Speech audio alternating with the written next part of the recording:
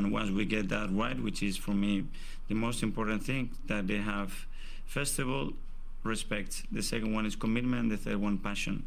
Those three ingredients are non-negotiable.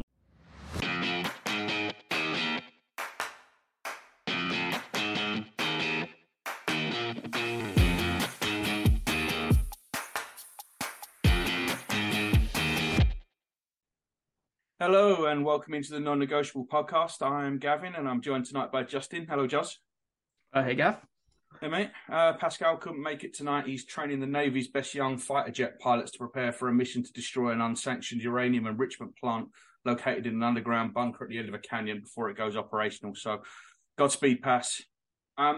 Joss, before we start, let's start the way we always start the pre-game pods with the Who Am I game. So this is a player that's appeared for both the Arsenal and West Ham. Who am I? I started my career at Halmstad before moving to Arsenal, for whom I played 216 league games. I then signed for West Ham United, where I played 25 times. After leaving West Ham, I played for Seattle Sounders, Chicago Fire, Celtic, Shimizu S-Pulse, and Mumbai City. Who am I? You got any ideas, Jazz? Yeah, this is an easy one. Okay. All right. Well, we'll come back to it at the end and we'll find out how easy it was. All right. All right. So this weekend we go to West Ham. City play Leicester at home on Saturday. Jazz, it's not a new manager bounce they need, right? It's a manager rocket ship fueled by the plutonium that Dr. Emmett Brown used to fire up the flux capacitor, if they're going to have any chance in this one. Yeah, I'm not feeling so good about it. We've talked about, just constantly expecting City wins, and I can't see this even being a blip for them. They've, Leicester's been pretty rough, and I don't think the Dean Smith appointment, while I have nothing against him, I don't think that was very inspired. No, I think that we say it all the time about not expecting them to lose, and I really don't think they're going to lose between now and the end of the season. But if they do, this is not going to be where it is. Yeah, exactly. I imagine Leicester, even though they have a new manager, they're still pretty set up to attack. I mean, if they try to play City how they've been playing, it's probably going to be kind of a massacre. So. Fingers crossed for a new manager bounce, but yeah, I'm not seeing it. No, I'd be surprised if this isn't a game that you could call at half time. I can see Haaland playing 45 minutes, scoring 3, and then going and sitting on the bench. I don't think there's any chance of that. Yeah. So I don't think we're ready to talk about that game anymore. West Ham, they had a tough game tonight away at Ghent in the Europa Conference League. They drew 1-1, which leaves a tie nicely balanced. They got the home game on Thursday. They did leave out quite a few starters. The cat abuser and all-round cunt Kurt Zuma was on the bench. Paqueta was on the bench. Keira was on the bench. Benrahma, Fabianski. And what I didn't realise when I was talking to Paz last week, and we were saying about they might, kind of use this game as a free hit. They can't. They've got a ridiculously tough run in. I didn't realise how bad it was. After us, they've still got to play City. They've still got to play Man U. They've still got to play Liverpool. They've got a super tough run in. And then on the final day, they've got Leicester. That could be an absolute peach of a game. But they've got a goal out for it, Juz. Yeah, they do. They do. I still feel pretty good about our chances here. I think it'll be... not an easy win because there very rarely is one of those, but I feel comfortable. I think we match up well, and we've got everybody fit shy of Saliba, right? So yeah, I don't think it'll be too challenging. Your thoughts? Yeah, I think that. We've got a good record against them. We usually do pretty well there. We do have a habit of making Antonio look like prime fat Ronaldo, which quite worries me. And Cresswell's an animal. Let's be fair. He shouldn't even be on a football pitch. So I am a little concerned of what he might try and do to Martinelli. If he starts, obviously Emerson played almost the entire game tonight. So I'm assuming Cresswell will start at the weekend, and he just loves to try and kick the shit out of our players. So I'm a little bit concerned about that. But beyond that, I don't think there's a lot to be concerned about. It's straightforward. Fabianski hasn't been in the greatest form, but every player likes playing against their former club. We've got the Declan Rice the Declan Rice scenario where it's probably the team he wants to join. But overall, I'm confident. I'm confident we're going to. I'm confident we're going to brush Ranfield. I mean, we've had 8 days, and it's always sluggish, isn't it? After that European game, even though you get till the Sunday. Yeah, definitely. I mean, we know all too well what it's like to play the weekend after a Europa League tie. Even if we rested half the team, it still just seems like we're slow to get going, or we were. I don't know how much you looked into the West Ham Ghent game either. I didn't see it, but I mean, statistically, they were outplayed 20-4 on shots, 4-2 shots on target. They were outpossessed. So yeah, I'd say Ghent had the better game there as well. Ran them ragged a little bit. I actually didn't realize that. I saw that they went 1-up, and I saw that Ghent leveled, but I didn't realize that Ghent had kind of run them around a little bit. I mean, like I said, they only had half a team out there, and they're at home next Thursday. I think they would expect to go through with that, but they do. Their game next weekend, Bournemouth away, should be more important to them than this one. But I don't know. Yeah. I don't think they can possibly look past this game and just look at this a free hit. They're in too much trouble, and their running's too hard to throw any points away. But at the end of the day, it doesn't matter, because if we play anywhere near our best, it really doesn't matter what they do, does it? It really doesn't. No. And I know they have a couple injuries as well. Nobody huge, but I know Skamaka's out. And then there was another one that's escaping me, but so I imagine Skamaka would have played some role tonight, which means that Ings or Antonio, got more minutes than they would have probably planned. But yeah, to your point, no, it doesn't really matter, I don't think. No, I don't either. And and they've had a poor season. They've had some poor results recently, mixed in with some weirdly good ones. I mean, they smashed Nottingham Forest. There's nothing really to be gained there, but they had a good away win at Fulham last week. But in between, they've been smashed 4-0 by Brighton and 5-1 at home by Newcastle. So yeah, we know they can be got at. Yeah, definitely. They've had, like you said, they're down. I mean, they've been decently strong the past season or two, and it just kind of the legs went out from under them this season, I think. And I know there's even some question marks over Moyes and whether he's going to stay. But they're definitely there for the taking for us. Yeah, for sure. These are the games that you've got to win. I mean, we've got 8 left now. We need 7 wins, and honestly, I think we're capable of getting the 7 wins from 8. I think we can do it. I'm not saying we will do it, but I do think we're capable of it. I look at these games, and I know a lot of people are going, "Oh, well, there's Brighton to come, there's Newcastle to come." I really think that we're going to go into every one of them games except the Etihad favoured, and this weekend is no exception. Yeah, definitely. This is not one we should be considering dropping in at all. And yeah, like you said, we'll be favorites in all of them except for the City tie. So the Newcastle game has me a little worried just because we're going to St. James, right? Yeah, and they've moved it. They've moved it a little bit again. It's the second time they moved it. First time they moved it was for TV, and the second time they moved it was because apparently the police force of London can't handle a football match being played on a Tuesday night. So make of that what you will. Well done, Met Police. So anyway, they've changed the date of it again. It's kind of falls now in between the Man City and the Chelsea game rather than being butted up closer to the Man City game. But I'm honestly, I'm just not that worried about it. I'll be worried about it when we get to it. But let's be fair, that's after the Man City game. Yeah. So there's a clear defining line now in this running, and we've said it the whole way through. We've been looking at these fixtures in terms of blocks, and there is a very, very clear defining line now. We have got West Ham on Sunday. We have Southampton at home the following week, and then we've got Man City, and that is as far ahead as anyone can look. I mean, I know it's one game at a time. I don't really believe it's one game at a time because we're all looking at that City game, but that's the way it is, right? Yeah, but I mean, with knowing that, this game against West Ham and the game against Southampton, I think, are absolutely crucial. Has to be 3 points.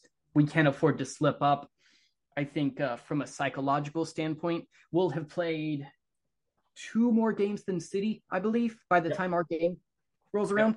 So if we can even just have that psychological gap at the top, I at this point, Gav, I'm taking pretty much any edge I can get. I agree with you, though. I think it's important. If we go into that game at the Etihad, they're going to have 2 games in hand. But if we go in there 9 points ahead, and that's a big gap. That is a big gap, even for them, even for a side that you think are going to win every week. That is a big, big gap with 5 games to go. Yep. Yeah, so I think we've got to get there.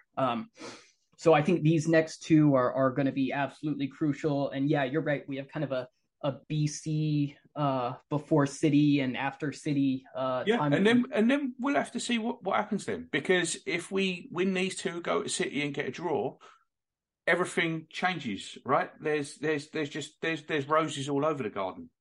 So, it's going to depend. But these are 2 must-win games. So let's focus on this one first. Okay. Starting lineup-wise, we're not expecting Saliba back, right? No, I don't think so. No, I don't think he's trained at all. I mean, I know Mikel's an expert in keeping the training photos secret, but I mean, I think we would probably have known if he was back. Eddie's back. Eddie will be on the bench. I fully expect Reece Nelson to drop off the bench. So I think, I at this point, I think any hopes of a new deal for him are probably going to be ended by the fact that he's probably not even going to make the bench for the rest of the season, because someone's got to miss out there. And it's, let's be fair, it's not going to be ESR, I wouldn't have thought. It's not going to be whichever one of Trossard or Martinelli miss out. It's not going to be Fabio Vieira. It's not going to be Jorginho. It's not going to be Kivior. It's not going to be Tierney. And we need a goalkeeper. So it's going to be Reece that misses out. Yeah. I know that Ben White and Zinchenko didn't train with the team on Monday, I believe, but I think that was more a warm down scenario rather than anything else. It seems to be. I expect both of them to play. And as usual, we have the time old question, Juz. Is it Martinelli or is it Trossard? Yeah. I think either way, I wouldn't push him in either way. I think Martinelli, though, he worked, his socks off against Liverpool and looked, just destroyed at the end of that game. That was 8 days ago, though. That's true. Yeah. I don't think that there's any reason not to roll out that same team that we rolled out at Anfield. And again, you got to feel a bit sorry for Trossard because he's done nothing wrong, but neither is Martinelli. Whoever misses out, you're going to feel a bit sorry for missing out. But I think we just roll out that same team that started at Anfield and say, go do it again. Yeah, and I think a big reason for starting Martinelli again is that if I don't know about Jesus' fitness now, but if he can't go 90, well, and Ketty is back too, so I imagine we'll see him at some point in the game, even if he just gets a run out. But you would expect, Trossard to be one of the first subs off the bench anyways. So I think that's going to be game state dependent, whether we see Eddie or not. Trossard we're going to see, no doubt about it. We will. Who it's for, I mean, you would expect by this point Jesus to be at the point where he can do 90. Now, whether they want him to do 90 is another matter, but I would imagine he can do 90. And I think this depends on the game state. If we're needing a goal, I don't expect to see Nketiah. I have to be honest with you. I really don't. I think Trossard will come off the bench, but if it's tight, I don't expect to see Nketiah. If we are running away with it somewhat, then I think we'll see Nketiah. Yeah, I mean that's a good point. He's been out for a decent bit now too, so it's nothing against Nketiah. I just think I think he just needs kind of a light run out for his first appearance back. So. Well, Mikel's cautious with bringing people back, right? We've seen it with Martinelli. We saw it to an extent with Jesus as well. We've seen it. So at times it's he is definitely cautious bringing people back in the team, and I think it will be the same with Eddie. And quite honestly, I think there's a quite clear hierarchy now up top, and I don't think Eddie is in the same way I say to you. like it's easy to forget that Reece has played a part in 4 league games this season. 4. He's come off the bench 3 times and started once. That's it. So, that's a pretty clear indication that he isn't really part of the group.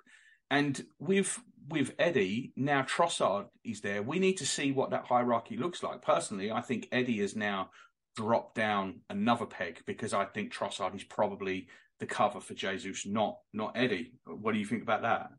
I agree.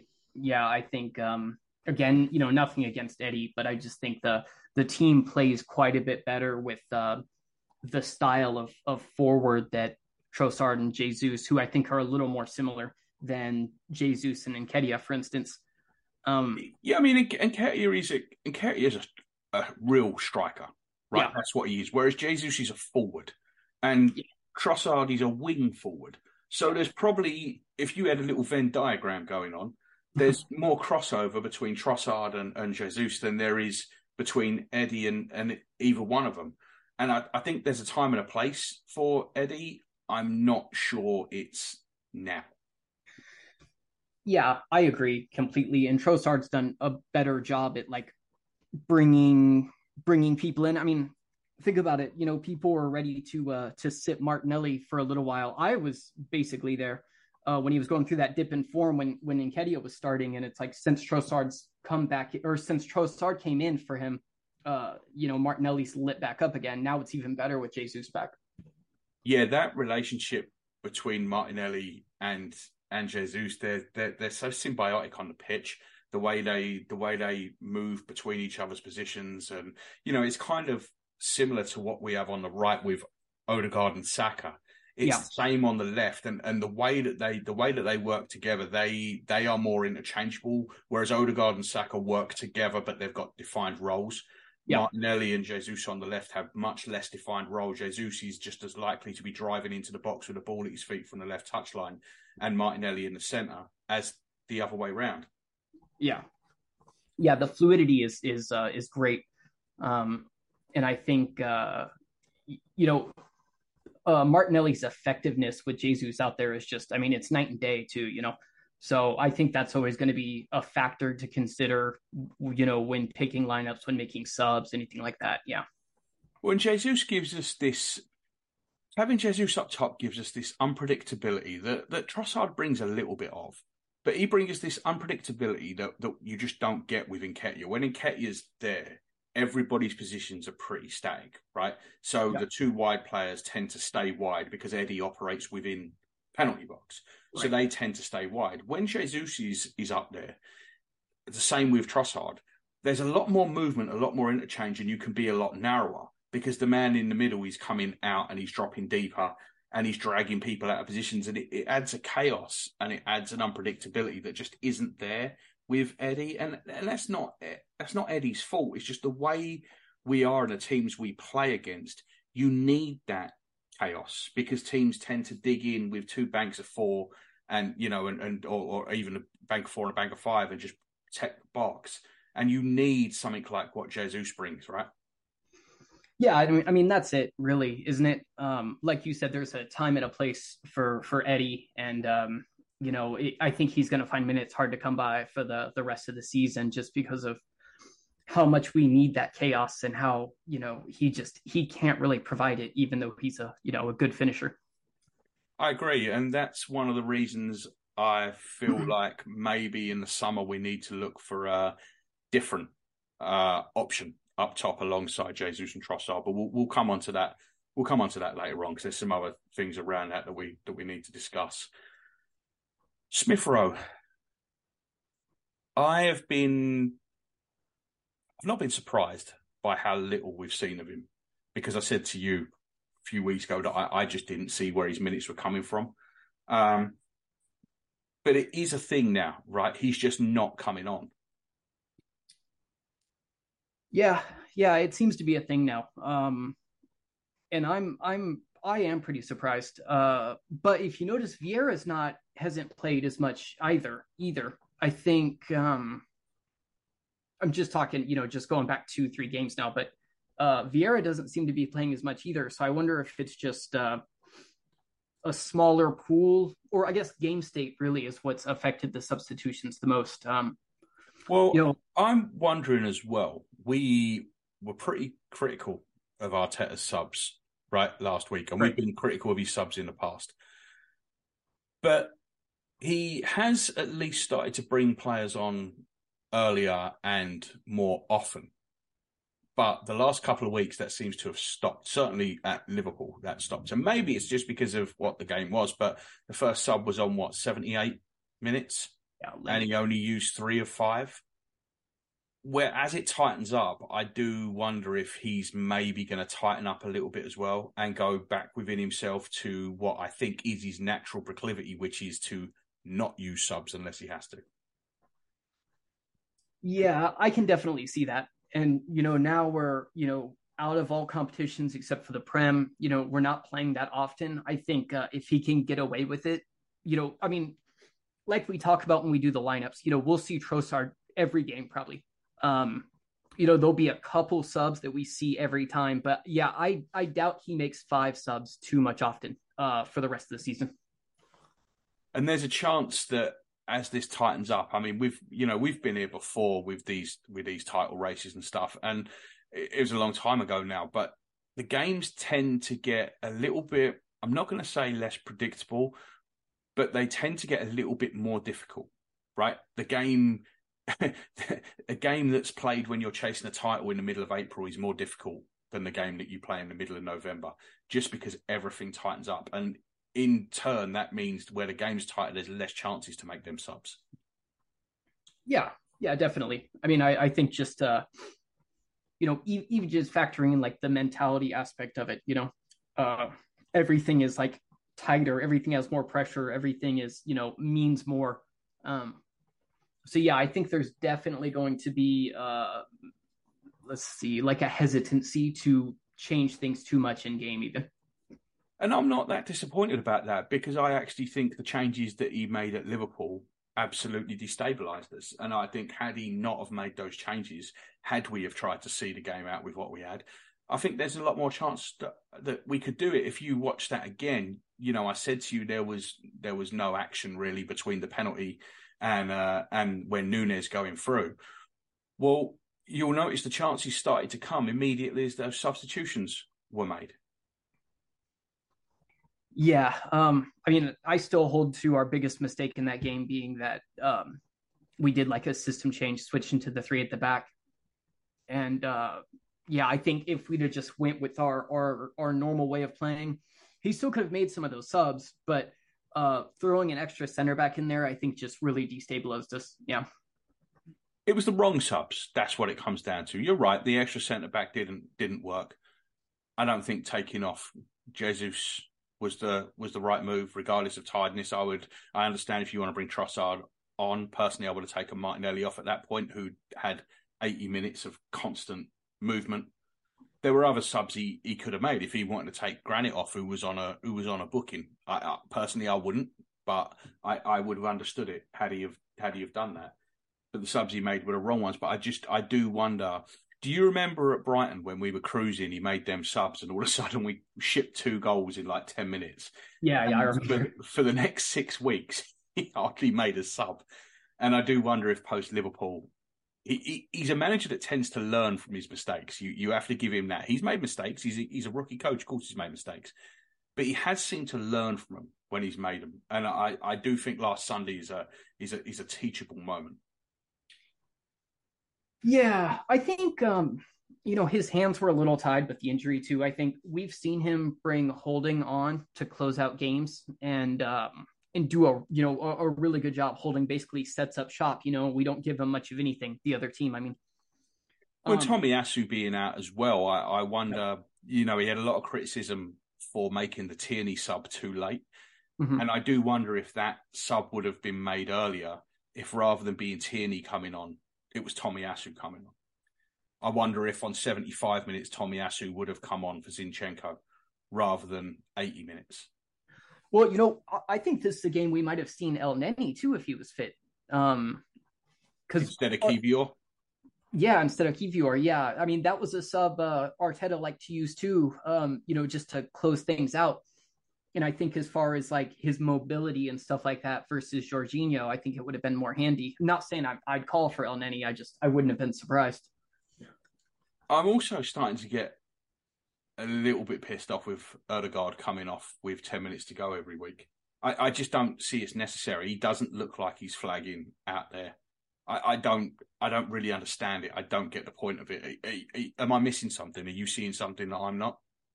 I'm not. No. I mean, I guess I've seen it. I've noticed he comes off pretty much every game. I just kind of assumed, he's trying to save the legs or something. But yeah, you're right. I don't really ever notice, Odegaard looking dead out there. So yeah, it is kind of a weird one because it's not like he just floats around. He contributes heavily to the press. He's solid defensively for an attacking midfielder, and he's so secure on the ball. Yeah, I think taking him off at the weekend was a huge. And I don't want to go and redo the game again because we've already done it, but because of the ball security that he gives you when you're moving out, I don't know. I don't get that sub. So we'll see on Sunday. I mean, like I said, it's going to be a lot on game state how the subs are going to go on Sunday. I think if we can get clear, then maybe we'll see some earlier subs. But I don't know. I'm not expecting many. So in terms of how the game is going to go, is the big thing just going to be getting our wide players involved in the game? Yeah. That's obviously where we've been the most threatening, and I'll be curious to see West Ham. They've kind of floated back and forth between a 3 and a 4 at the back. So I think depending on what they do there will be, where we prioritize our weapons. But, of course, Saka and Martinelli are going to be heavily involved in it. Yeah, I agree. And I think that's the area where we really cause damage to people. I think it's going to be the same. I don't think there's going to be any difference there. Seeing Jesus back, it's, we like to switch it out and go direct every now and again. I'm not sure West Ham are a big side. I'm not sure that's going to be an option, right? Yeah, no, probably not. I see Jesus dropping a little deeper and trying to spring the wide forwards more than anything. Saka's got that create something from nothing ability on the right, and Martinelli's got the speed to get in behind. So I think we'll be plenty dangerous there. And even if Jesus has to get involved, he's technical enough to get some shots off still. But yeah, I hope we're not planning to cross much because I don't think we're going to have much luck there. No, I don't either. And and they're a good team from set pieces as well. I'm not sure they've been quite as good this year as last year because they haven't been as good at anything this year as last year. But they're still a dangerous side from set pieces. That Souček, he's a bit like Frankenstein's monster. Like he's completely fucking useless, but you put the ball up in the air and he just comes to life. And I think this midfield is going to be a battle in the middle of the park. I think Xhaka is going to be incredibly important to this because in Rice and Souček, they've got two players that really like to mix it up in there. And I think Xhaka and Partey are going to have to earn Erdegaard the right to play. Yeah, the midfield battle is going to be an interesting one, and frankly, I'm looking really forward to just watching Rice too. I think just watching him kind of do his thing in midfield is nice. Even though he tends to be like their most defensive, he's capable of just getting the ball and going on, a powerful run through the middle too. So yeah, it'll be one to watch. The midfield battle should determine a lot. But they've got some threat on the wings too with Bowen and whoever plays, Lanzini or it'll be Ben Rama. Oh yeah, Ben Rama. Yep. Ben Rama's their top scorer this year. You know how many goals he's got? No. 4. Wow, really? I didn't realize it was that bad. Yeah, he's got 4. He's their top goal scorer. But Bowen, we had it last year there, didn't we? When Ramsdale come out and maybe took him out a little bit on the break. They've got pace out wide, and I expect that it's going to be Antonio up top. I would imagine. Danny Ings started and scored tonight. Danny Ings is 107. He's also very injury prone, and he looks like the man who's come to fix your gas line. So I don't expect Danny Ings to start. I think it will be Antonio. And like I said before, we just have this ability to make Antonio look like one of the best players in the Premier League when really he's just Marlon Harewood recreated. Yeah, it's one to to keep an eye on just historically. But like I said, I feel pretty good about it, and this should be one too where we don't miss Saliba much. In fact, this could be a pretty solid game for Holding as long as he can protect the box more, keep stuff out of the air. I'm not worried about it from that point of view, but Mhm. the only thing that bothers me about it, I think what we're seeing on that right-hand side is similar to what we saw on the left-hand side when Jesus was out, right? And I think it's going a little bit unnoticed because Saliba's a centre-back and not a centre-forward. So I think it's going unnoticed how much we're missing him going forward. But I think Ben White is having to be a little bit more reserved going forward because obviously Saliba's not there, it's Holding. So I don't think he's venturing as far forward, which is stopping the link up. Holding obviously isn't Saliba when it comes to calmness on the ball. So I don't think we break as quickly when the ball's coming towards Holding. You'll see a lot of the time the ball will be coming towards Saliba, and before he's even brought it down, the right-hand side has already started to go. You don't see that with Holding because the trust isn't there. And then you've got the break in the lines with a passing, which Holding has done very well, but he's still not Saliba with a break in the passing. And I think Odegaard especially is suffering because I don't think he's getting the ball as quickly, and I don't think he's getting the ball at the right angles. And it's stuff that you don't notice until you really look for it. Do you know what I mean? Yeah, I agree completely. I think we're missing Saliba much more on like the attacking side of the ball than the defensive side. Holding's been admirable, but I mean, you just mentioned it. There's so many like little things. Well, they're not little really, but so many things that Saliba does faster, more confidently. That everything's just taking a little bit longer, or maybe not being played to the right foot, or stuff that Saliba was so good at. Yeah, it was no coincidence that Martinelli's form took a dip when Jesus went out, and it's Right. no coincidence that Saka and Odegaard have taken a little dip with Saliba being out. We've got a side, we've said this before, we've got a side that is fantastic when everybody's there, but I do worry about how easy it's unsettled when one player comes out. And, we've sat here and debated all season about, well, this is our most important player, that's it, most important player. The fact is, when any one of these players come out, the machine doesn't work as well, be it Partey in front of the back line. Well, that's our most important player. Yeah, but then you got Zinchenko at left back, and look at the control we lose. So that's our most important player. Then you saw with Jesus being out how much it affected the attack. So that's our most important player. Do you know what I mean? There's every cog in this team is important because of how we play. And we make so few changes to this team. And I think that's going to continue because of that. Yeah, it really is crazy how it seems every player has like a very specific, defined, important role to play.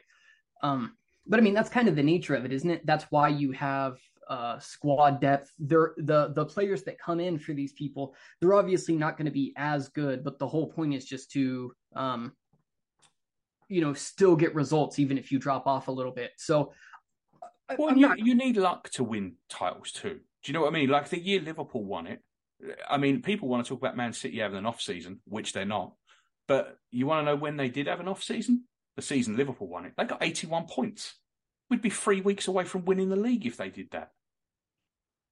Yeah, there's definitely an element of luck to it for sure. But I'm just saying, it's you can't expect some of these guys to fill in as good as the starters. You can't expect any of them to do it. That's why they're not starters. Exactly. So, and this is my thing about buying squad players makes you worse. My whole thing that I've always said, you buy players for the first team and the first team become the squad players. I think the interesting bit now is we've reached a level where it's very, very hard to buy a player that's going to go straight into this team. So, I mean, overall for the weekend, I think, we already said Man City are going to win, no doubt about it, but I'm confident we'll keep up our end of the bargain.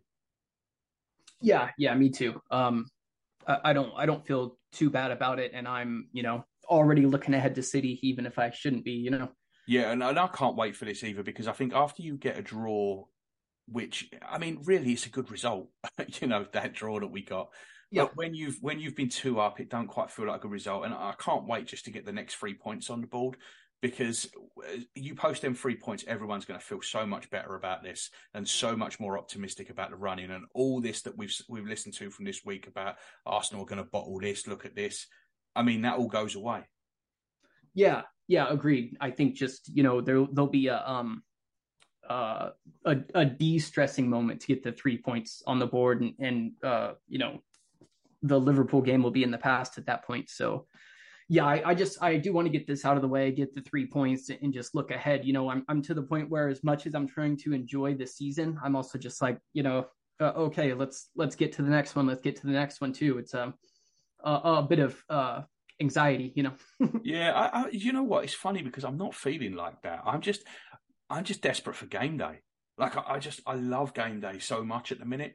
I'm just desperate to get to game day. I've been desperate to get to Sunday since the final whistle went at Liverpool. I don't want to get past Sunday. I want to get to it. Yeah, I mean that's nice. You've seen more titles than I have, though. That's true. That's true. All right, mate. Well, let's leave the first half there, and we'll come back in the second half. There's a lot of other stuff to be getting on with. So we'll see you all after the break.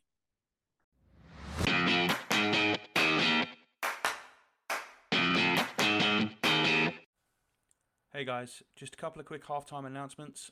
We would really appreciate it if you could leave us a 5-star review on your favourite podcast app. It really helps us reach a wider audience, and we thank you for your support. Also, don't forget to check out our socials. We are the NN Pod on Twitter, Instagram, and Facebook.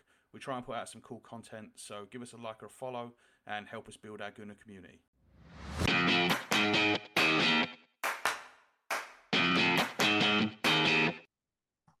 Welcome back to the Non-Negotiable Podcast. This is part 2.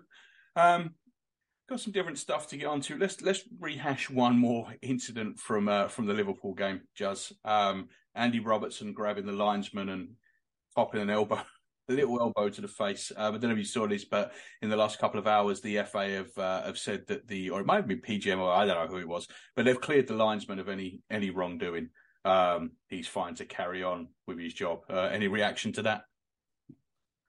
I mean, I think that's good. I did see the incident. I didn't really think there was much in it. I mean, if anything, I thought Robertson was, he looked angry. He was grabbing at him and stuff like that. I thought it was pretty harsh on the linesman to suspend him. I'm never on any referee's side, but yeah, I just thought the whole thing was a bit overblown. So, what do you think? Yeah, I'm with you, Robertson, and I still don't get it. Like with the home cooking that they got from that ref in that first half, I don't get why he went up to the linesman and grabbed his arm. I don't see what it could possibly be about. Yeah. So, yeah, I think that's the right outcome. He grabbed the linesman. Linesman's pulled his arm away, and he's caught him in the face. He's pulled him. I mean, we've all done it. You've all been on a night out or something, and someone's grabbed you, and you've pulled your arm away, and you've caught him in the face. Yeah, you don't mean it. It happens. So, yeah, I think that's the right thing to do.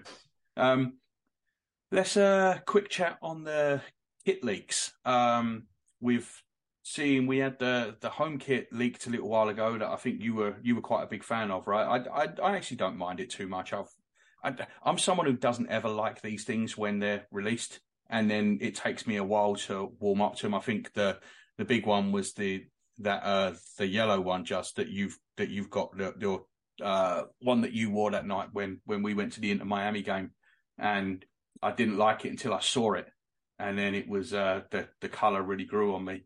So the home one, I think it's okay. What's your thoughts on the home one again? I don't love the home one, to be honest. It's I mean the gold looks nice, but yeah, I just like the red sleeves, when it starts coming over too much or anything like that. I don't really care for it. It'll look real nice with the Premier League patch, though, I think. Yeah, I mean, it's fine. I don't think there's anything spectacular about it. I don't think there's anything terrible about it. The away one. If this kit is true, and it is that yellow with what looks to be black weird lines on it, this is a contender for the worst kit we've ever had, right?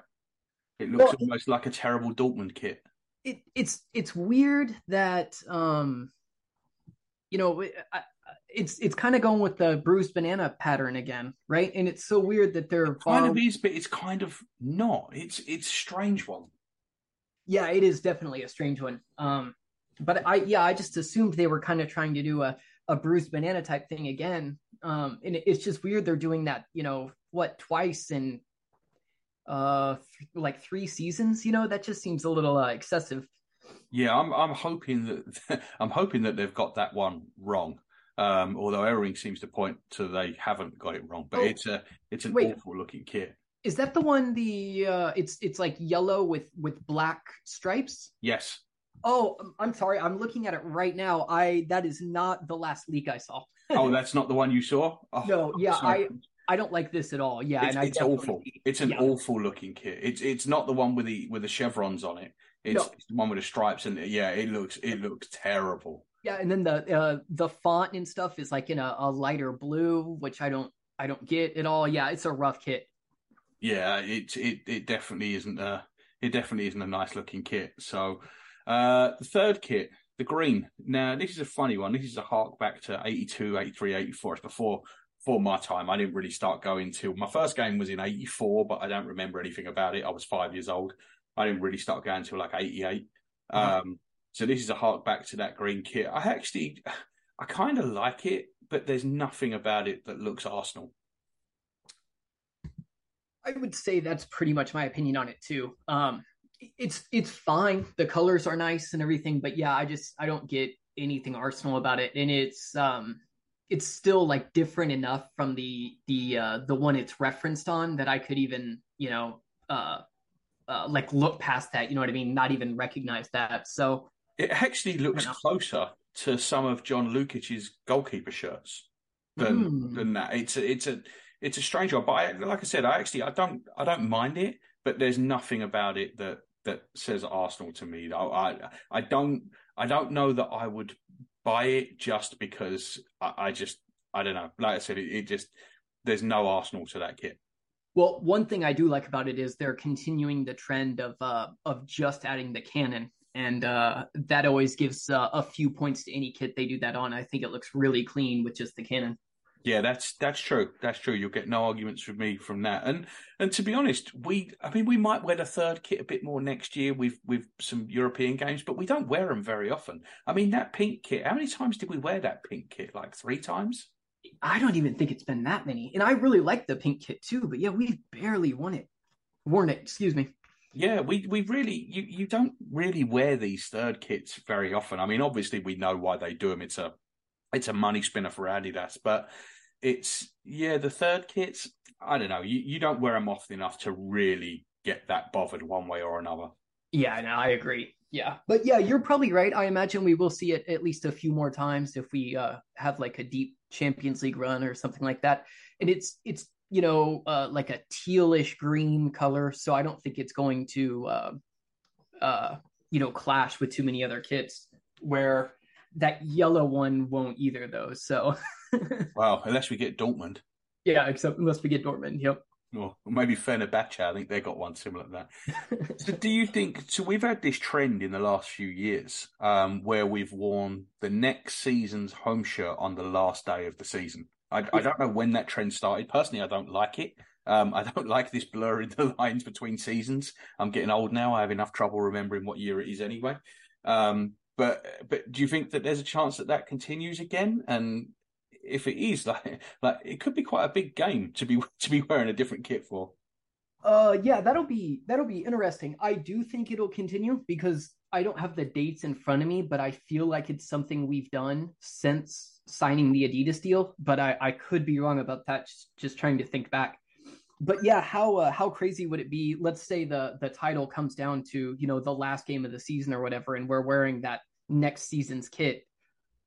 I can't imagine that's going to be. I mean, it's great marketing for Adidas though, because if you think about it, it's like once this season's done, it used to be. So when I was growing up in the 90s, the deal was always you wore a kit for 2 years and then you changed it, right? So Arsenal would alternate.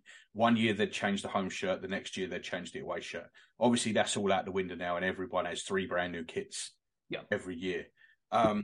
But so now because of that, once the final whistle goes of that last game, that kit's dead. It's never going to be worn again. Whereas now, if we do manage to do something special this year, and all the pictures are of next year's kit, that's a bonus for Adidas. Oh yeah, it's huge for Adidas. Yeah, no question there. But I'm kind of with you. Like, I don't care enough to have a problem with it, I guess. But it is just blurring the lines for no reason, really. So yeah, I don't really care for it. Let me ask you this: while we're on kits, I would love to see like a modernized take on like the 0506, the dark red with gold. How would you feel about that? I loved that kit. I really did love that kit. But there was a very, very specific reason for wearing it. It was the last season at Highbury, and that's why it was worn. So as much as I loved that kit, I don't really want to see it pulled out again. Do you know what I mean? Like, to me, we're red shirts with white sleeves. Yeah. That's what we are. The one-off thing for leaving Highbury, yes. And like I said, I love that kit, but I don't think I want to see that done again unless you want to do it as a third kit. Okay. Yeah, I can see that. That makes sense. Yeah. Plus, I don't think it would look quite the same with Adidas as opposed to Nike, because they put the 3 stripes on it somewhere too. I think that could maybe be a little too much going on. But yeah, I get the sentimental feeling about that. Yeah. Yeah, like I said, I just think it was a shirt for a moment in time, and it was like I say, it was fantastic, and I loved that kit, but I don't want to see it coming back for that. Yeah, that's fair. That's fair. I would like to see the trick that I did think they missed was doing a anniversary of the Anfield '89 kit, and maybe they'll do. I don't know. Maybe that's up for next year or something. But I do think that with it being, with 18, 19, I thought they could have brought it back as like the 30-year anniversary kit. Mm-hmm. Maybe they could do it a 35-year anniversary kit. But that's the one, because that was always one of my favorite kits. That was the first away kit that I had. Oh yeah. So that's that one's always been one of my favorite away kits. So I would like to see them redo that one. Is there any others you'd like to see them rework in the future? I know it's not ridiculously Arsenal or anything, but I was a really big fan of I believe it was the third kit, but I liked it a lot. The was it 0708, the red it's like maroon and navy horizontal stripes? Yes, I remember that kit. We wore it away in Europe. I remember wearing it away in Europe once, but I can't remember what it was. But yeah, that kit, that was actually a pretty nice alternate kit. Yeah, I really like that one a lot. So I don't know if they'll do it, but I like collars too. I think some of my favorites had collars, so yeah, I've always been partial to the collars when they're done right. I've always been partial to the collars. I think they look good. All right, well, let's move off of kits. It's been an oddly busy week for transfer rumours. So we'll take the biggest one first, which is, it does seem like it's being reported from some reputable sources that Balogun is not intending to go on loan next season and does not want to come back to even be a backup striker, let alone a third choice striker. He's got a couple of years left on his deal, which means we can still get some good money for him. I think this is probably it, right? This is probably the season where he moves. Yeah, I think so. And but this could also be exactly the right time, right? Like there's a chance that his value is never going to be higher than it is right now. Yeah, I mean that's definitely a positive. He's coming off 18 goals, I believe, in Liga right now, which is nothing to scoff at. Those are pretty good numbers. Yeah, and I mean look at it this way, right? Do you remember when we turned down 25 million from Wolves for Ainsley Maitland-Niles? Yeah. But how stupid does that look now? Yeah, that's true. Yeah. So wait, I think 25. I thought I got 15 in my head. It was something. It was whatever it was. It was actual money, which is exactly what we're not going to get this summer. He's still here too. We still are going to have to deal with that. Or Going is to he have to out? loan him out again. Him and Pepe are going to have to be loaned out again for one more year. Man. So that's just what it is. But yeah, it looks like Balogun's gonna be doing one.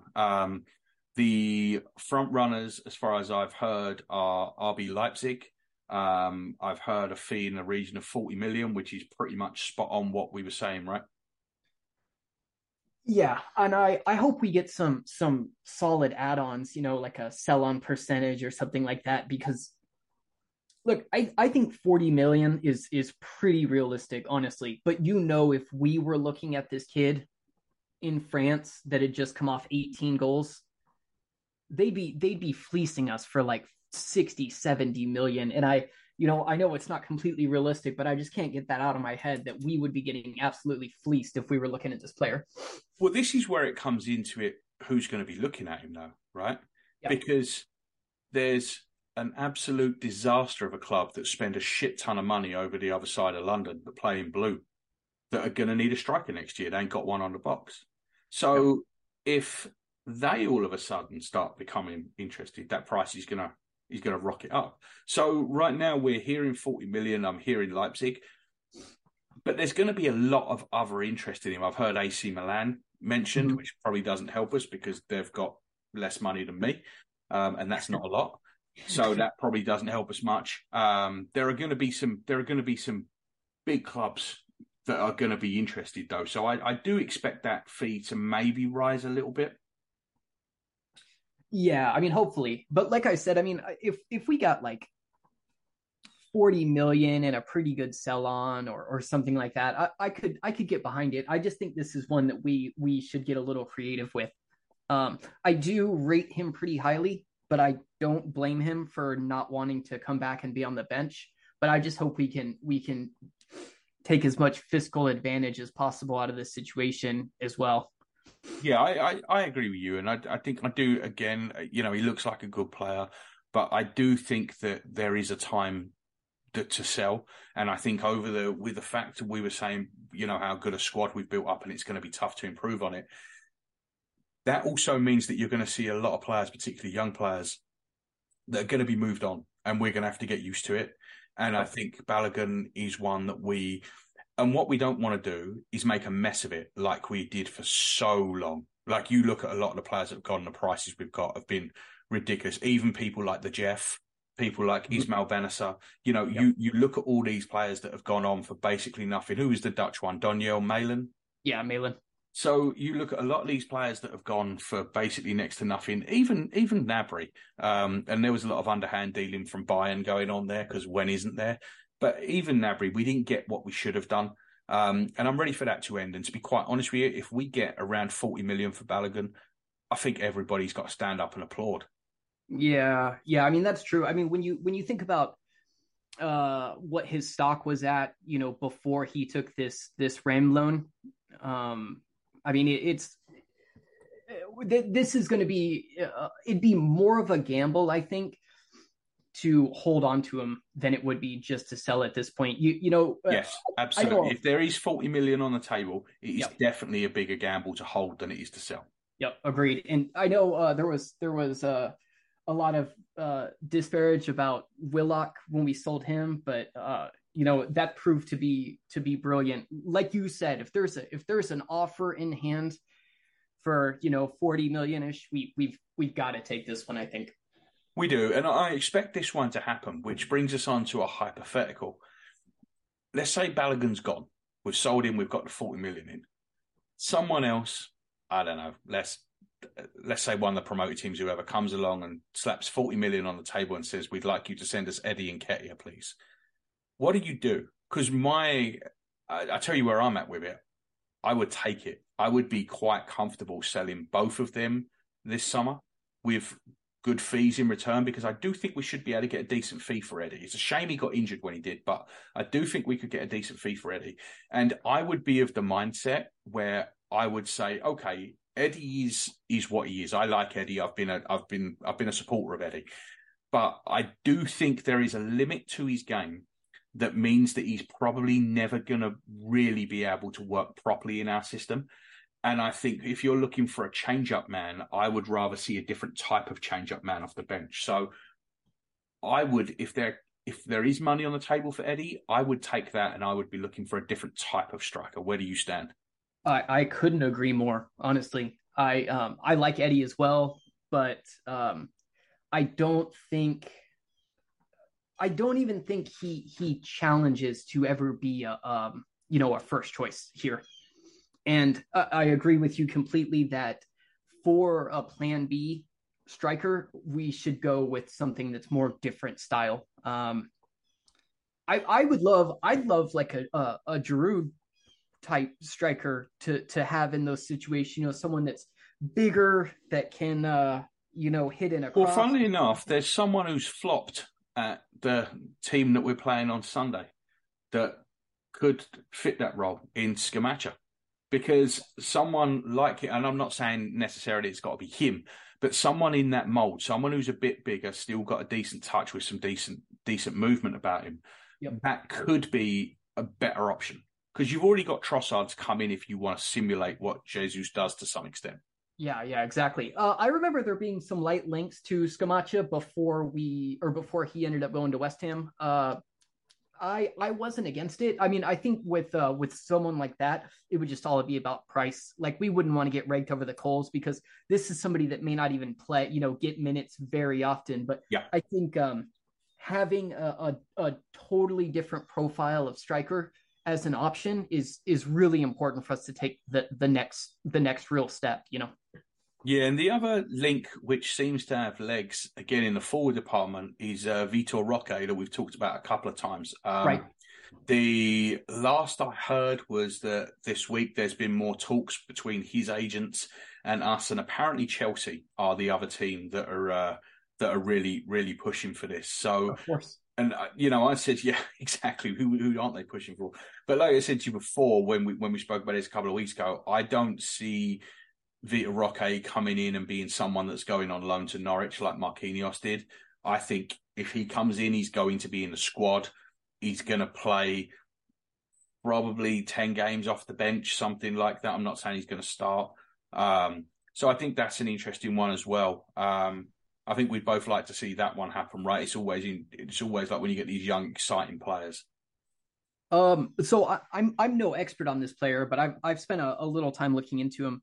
I would be really excited to have him, but he seems very much in like the Jesus mold as well. He does, but he's also very young. I think he's 18.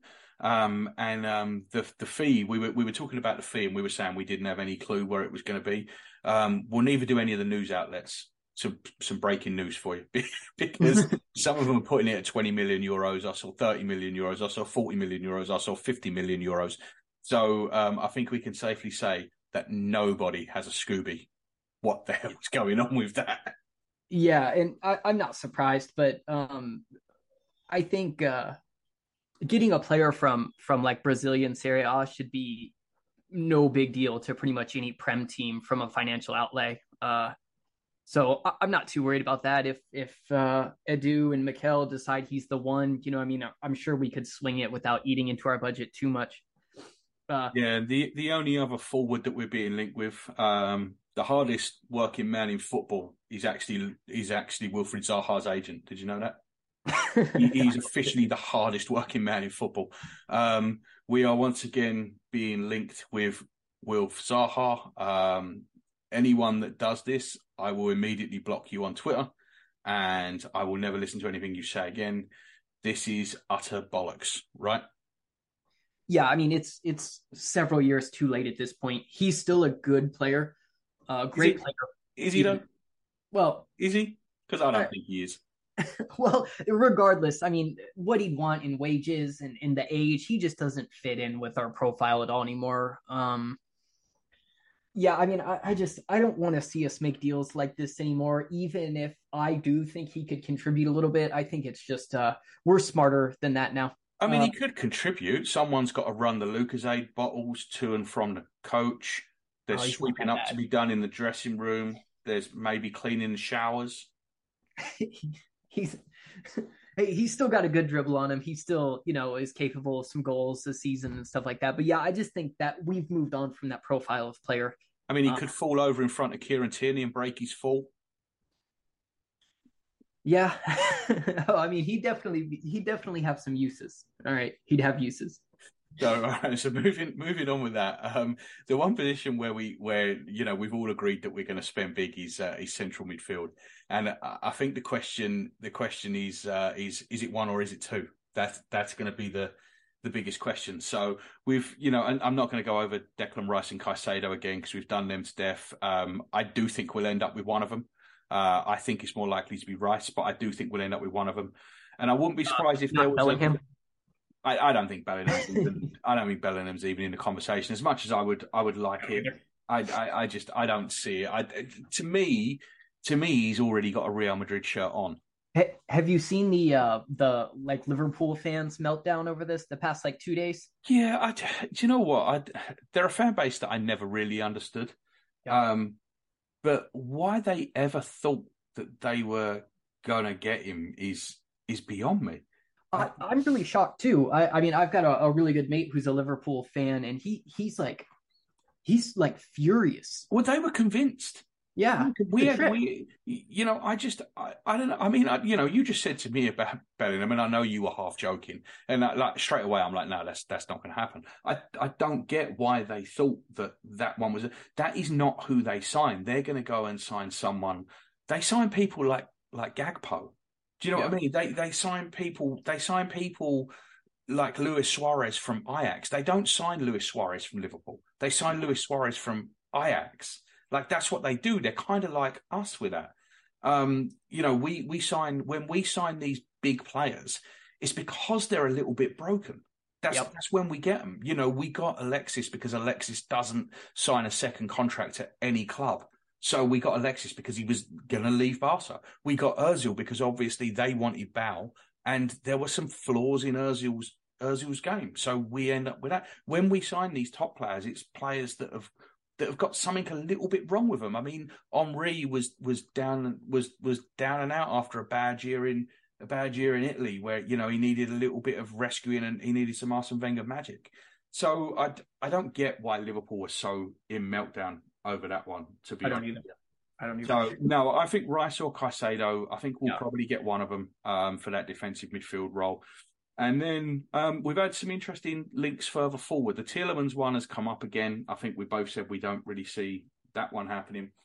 But a player that does fit the maybe a little bit broken mould is Ryan Gravenberch, who went to Bayern Munich for a lot less than everybody thought last summer. It's apparently not going great, and I will openly admit I haven't seen anything that Bayern are doing this season.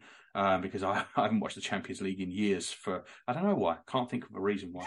But I haven't watched it in years. But I'll be watching it all next season.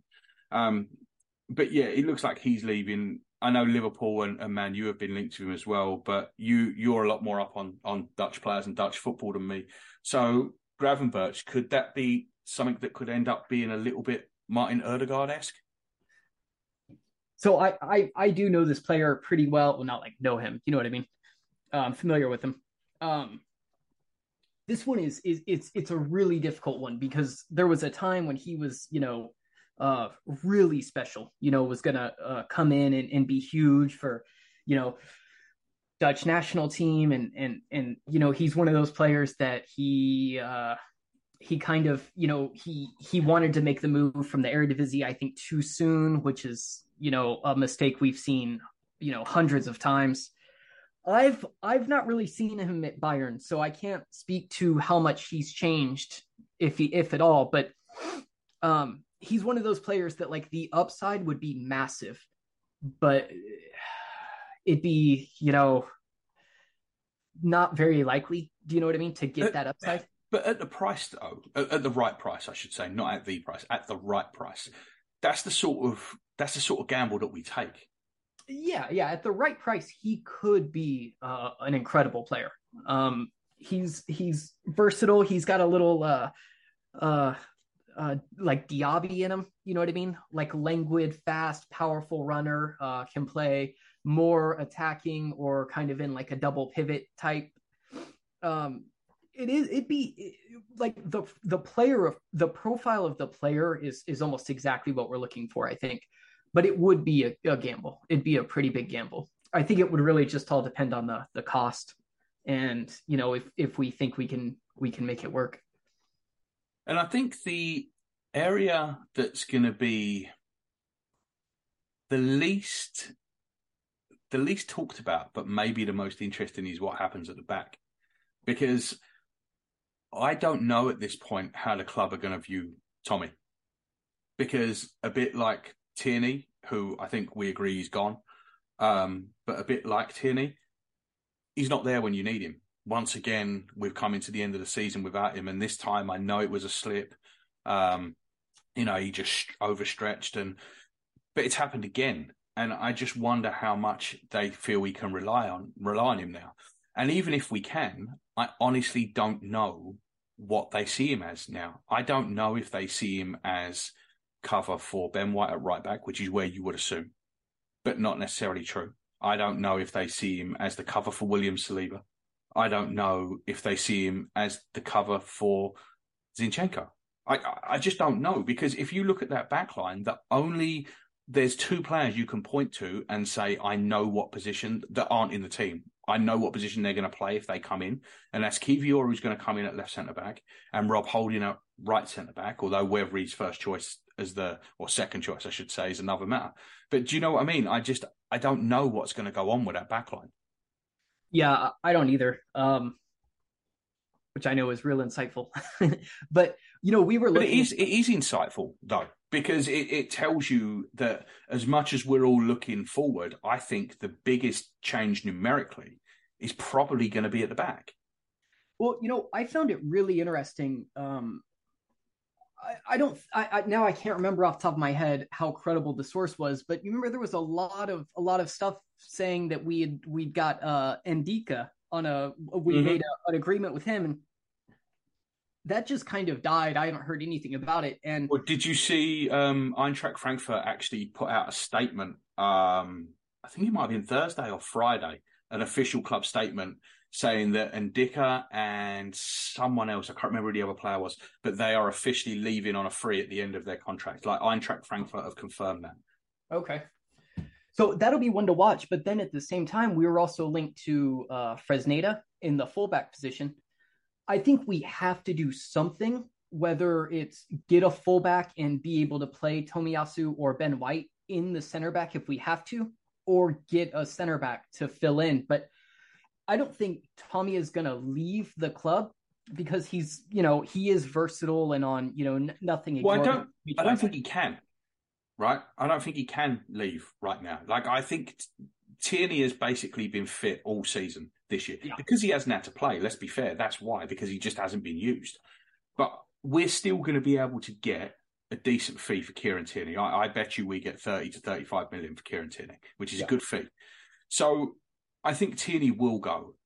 I think Tomiyasu, I don't think you can sell him. I just don't think he's a movable asset right now. So I think he has to stay. I think the question is, where is his role within the squad? There's a good chance that Rob Holding is going to stay. That it's by no means certain that he's out the door. And it's, where do we see him? Is he the fifth centre-back, or is he the backup at right centre-back? We are going to have to get at least one fullback, be it right or left, and at least one centre-back, I think, and probably a new goalkeeper as well, because I don't know if you saw the interview with Matt Turner last week, but he basically said he's ready to play now, which is kind of where we thought he would fall at the end of the season.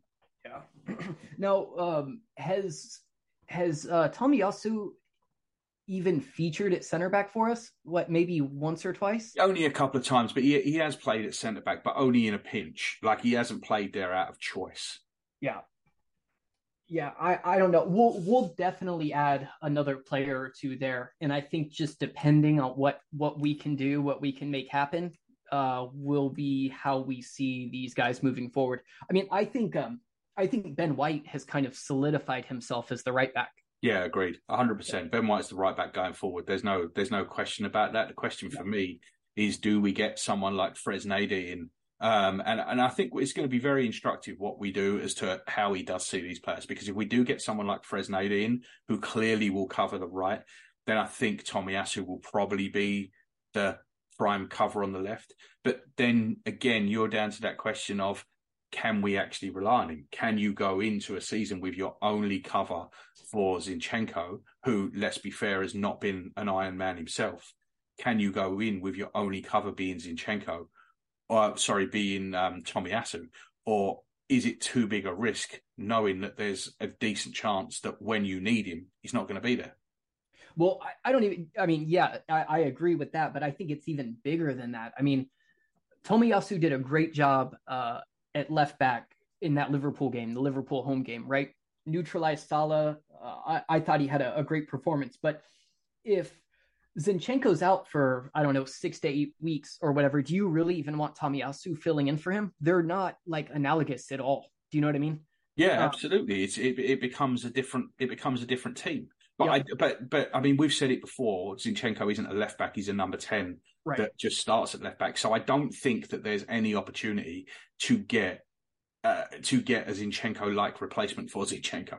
I don't think you can do it. It's not going to happen. So the fact is, whoever we get covering for Zinchenko is not going to be Zinchenko. He is very much a one-off. I mean, I always say that Thomas Partey is a unicorn because there's just no one else that does what he does. Zinchenko's a Pegasus. Do you know what I mean? There really is no one in world football that can do what Zinchenko can do. Yep. Yeah. I mean, that's a really good point, but at the same time, that worries me because of how important our play is, or Zinchenko is, to how we play, and the fact that he does have a little bit of injury-prone history. That scares me a little bit, and I wish we had a better plan B there. And there's another wild card to be thrown in here as well, though, because you've got Zinchenko, you've got White, and you've got Tomiyasu, but then we've also got Rule Waters, who is really highly rated, and he's actually very similar to those two. And Rule Waters has actually played left back a lot as a youth player. I think he's going to be someone we'll probably heavily assess in preseason. I think he's going to be part of the squad next year. I think he'll be a used part of the squad next year, which again, this is what I'm saying. I think the defence is going to be the most, I think the splashy bit is going to be what goes on up front and in midfield. But up front and in midfield, all we're going to be looking at is like for like. We're going to be looking at someone who can come in and do the same job as someone who's coming out. I think in defence, it's going to be interesting because I don't think you've got those options because, like I said, you can't replace Zinchenko like for like. So I think it's, and there's a possibility that you can't replace Gabriel like for like. Like, I don't know many defenders who can do what Big Gabby can do. Yeah, that's true. I think the club's taken a kind of a cheap gamble on Kivior, but there's no guarantee he can work out or even play, do half of what Gabriel can do. Because like we've talked about, he uniquely covers left back and left center back basically. And he's both our whole left side is really hard to replace when you think about it. Yeah. It is for sure. No, it's going to be an interesting one anyway, but they're the links. So we just, I just wanted to run through them real quick. So, okay, well, we're about ready to wrap up. So Juz, we're going to hit the Who Am I game again, and you give me your answer because you said it was too easy. So I'm warning you, my next one's going to be really tough if you think this one's easy and you brought it on yourself. So, who am I? I started my career at Hampstead before moving to Arsenal, for whom I played 216 league games. I then signed for West Ham United, where I played 25 times. After leaving West Ham, I played for Seattle Sounders, Chicago Fire, Celtic, Shimizu S-Pulse, and the Mumbai City. Who am I? Ljungberg. Yeah, Freddie Ljungberg, correct. Yep. All right, well, we will reconvene next week after the West Ham game when hopefully we're talking about another 3 points, looking forward to the Southampton game. And like I said, I don't think the mood's been bad around the camp. I think there's been some outside forces trying to make it bad around the camp since the Liverpool game, but I don't think any sensible people are really feeling that way. So let's hope the positivity continues and really, really ratchets up a notch. Yeah, I think the fan base looks more stressed than the players do right now. Well, the fan base on Twitter does. Oh yeah, that's fair. Yeah. I don't know about the fan base as a whole. I think in general we've been pretty level-headed most of this season, enjoying what we're watching without getting too carried away. And I think that's kind of where we all still are. Yeah, that's fair. That's fair. I've seen some pretty pretty high anxiety opinions, but yeah, it is mostly social media. Well, and this is the problem with being in a title race like this, though. The emotions are all heightened, and I tell you, the worst time, 10 minutes after a game. Yeah, Like, literally, turn your phone off just before the final whistle. Leave it an hour before you turn it back on, because the worst takes you're ever going to see are going to be immediately after a game when everyone's high or everybody's low. And it gets when you're in a race like this where everything counts, it really gets ratcheted up. Oh yeah, definitely. Yeah. So, all right. Well, enjoy the game at the weekend, everybody. And we will see you at the start of next week. So it's goodbye from me. Good night. Good night, everybody.